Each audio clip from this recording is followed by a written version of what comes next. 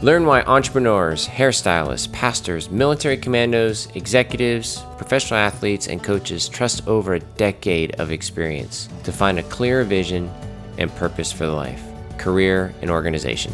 Go to emisgood.com/R7 and apply today.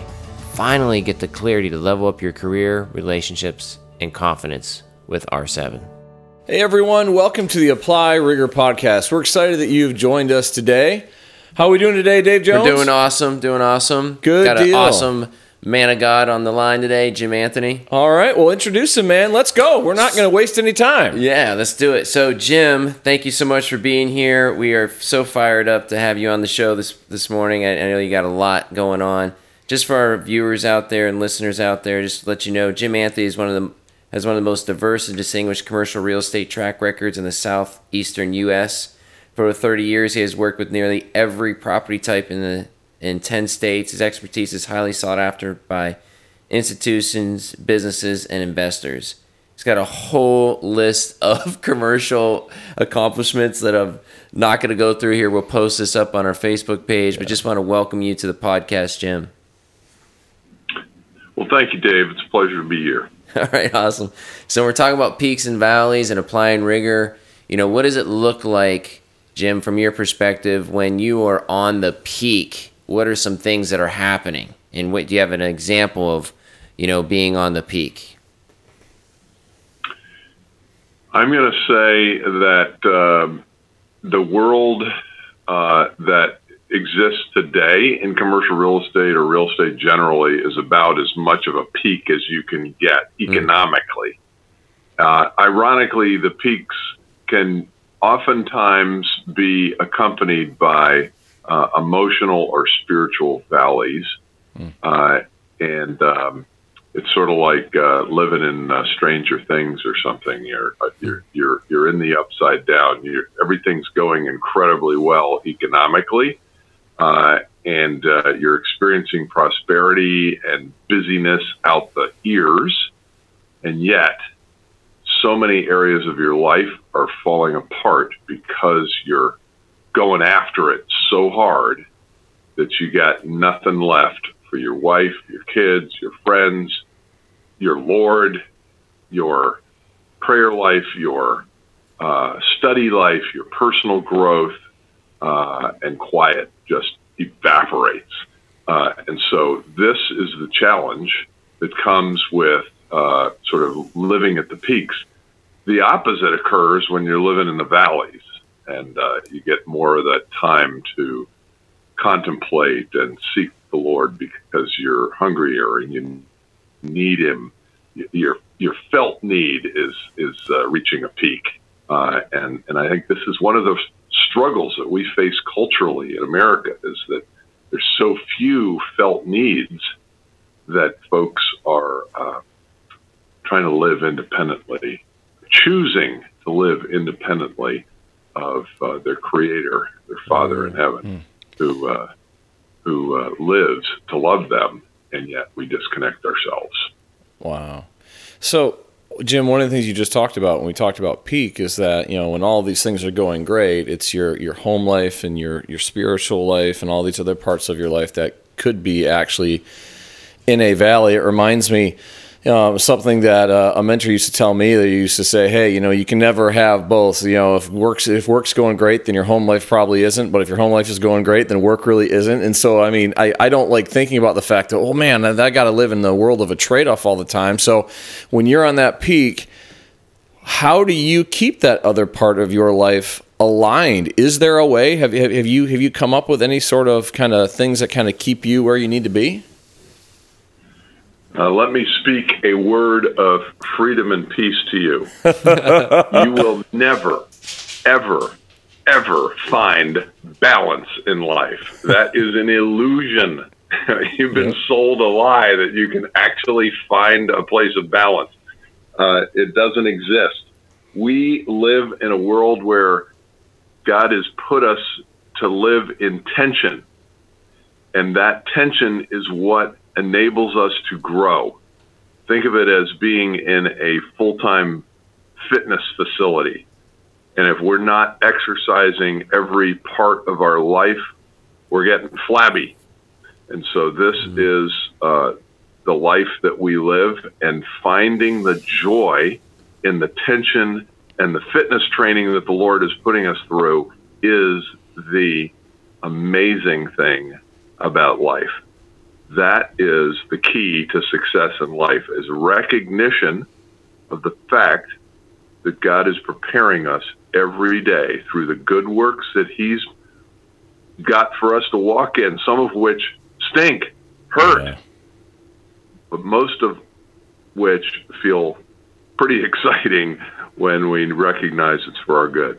So, Jim, you just threw an atom bomb into the world of being successful, that this, garden of roses and hanging out and, balanced victory. And, did you really just say that balanced victory is a lie from the devil?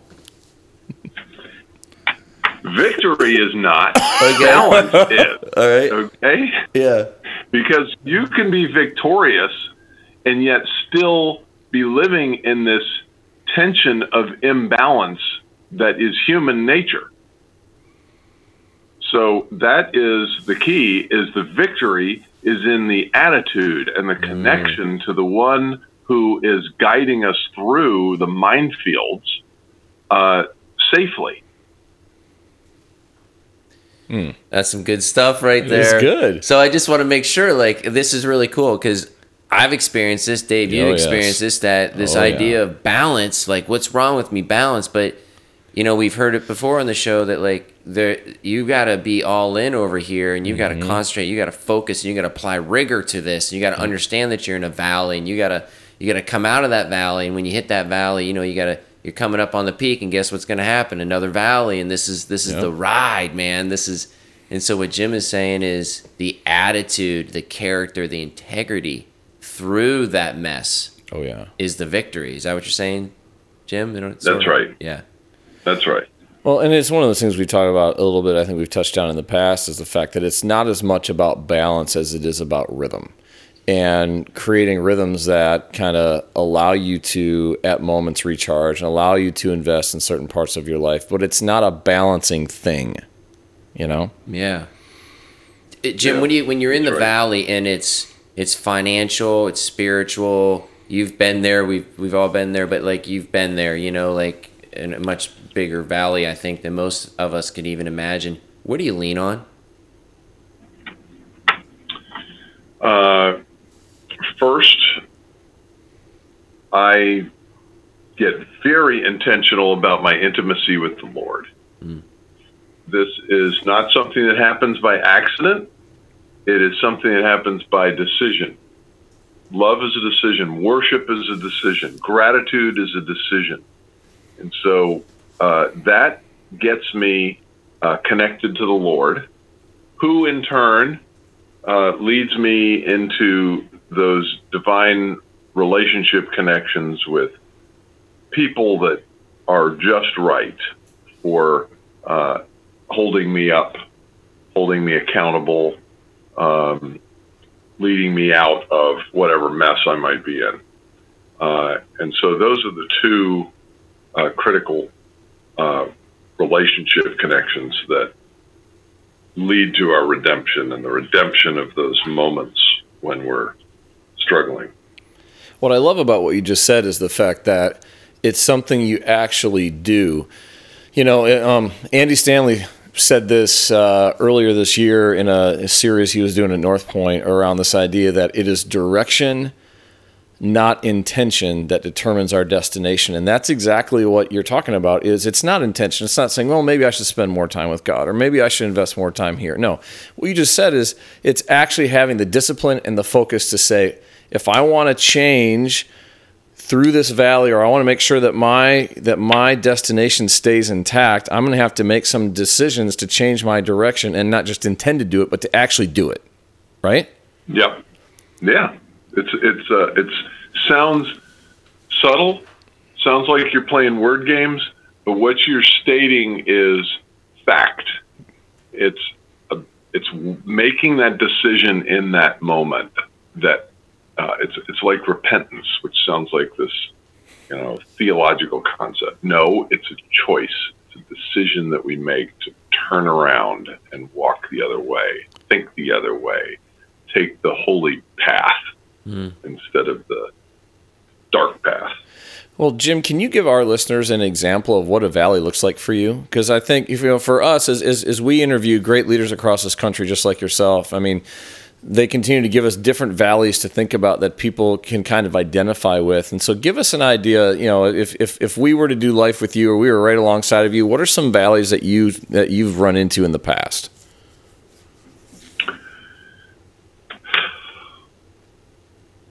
I'm going to say that I think the most severe valleys are relationship oriented. I've experienced financial distress. I've had to deal with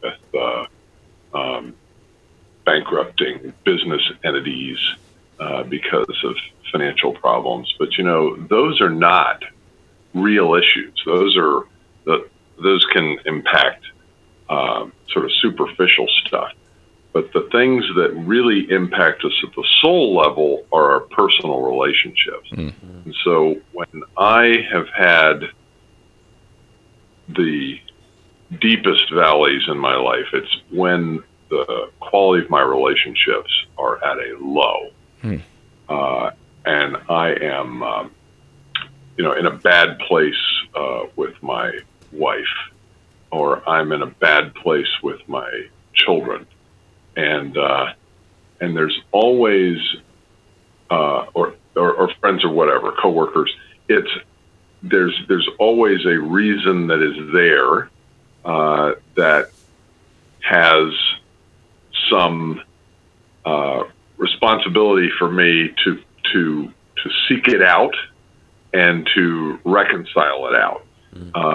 And sometimes my pride is standing in the way. I think that they're wrong. They think that I'm wrong. We got to get down on our knees and say, God, what is really going on in this relationship that I'm struggling with right now? To show me where I'm blind. We all got blind spots. Where is it? And He'll answer that prayer frequently through wise counsel with another person, but oftentimes just divine revelation that comes out of divine downloads while you're reading or praying or writing. Writing is one of the key ways that I get out of my that I get to truth by writing. It's funny. I'll get a thought, and then I'll sense that the Lord wants me to write about that thought, and then I ask Him, what more do you want me to know? And He just starts pouring stuff out. Mm-hmm. And some people get it through music. Some people get it through, other different ways of exercising their gifts of creativity. I believe that God gave us creativity, all different types, specifically to give us a path to revelation. That's a whole different talk. Yeah. That's, I guess, my long answer to your question. Jim, thank you for being on. That was super helpful. I love the coping tool of writing. I don't think we've heard that before, and that's awesome. So people out there are listening and watching it, that's going through the valley, write it out. And we know you got to go. We'll just real quick. What's somebody who's been in the valley right now that's listening or watching? What kind of encouragement can you give them, Jim? Know that there is light that is awaiting you right around that dark corner, and it is going to be glorious when you grasp every aspect of what the Lord is using this dark place to reveal to you. Isn't it ironic that He puts us in the dark place for the purpose of illuminating us with his light of revelation. That's good stuff. That is awesome. Yeah, that is awesome. Wow. There are so many things we could go to right now, but, as we wrap up, Jim, again, as Dave said, thank you so much for joining us today. And I want to look back at you listeners that are listening. I hope this helped you. I hope this gave you some hope today. I hope this helped you again as you're looking around, if you are in that dark corner, that there is light around coming closer and closer. And so to keep pushing, keep going. And so here, as we wrap up, hey, we want to encourage you to subscribe, to like, to share these podcasts with your friends. But at the end of the day, like we encourage you to do, go apply some rigor. Have a great day.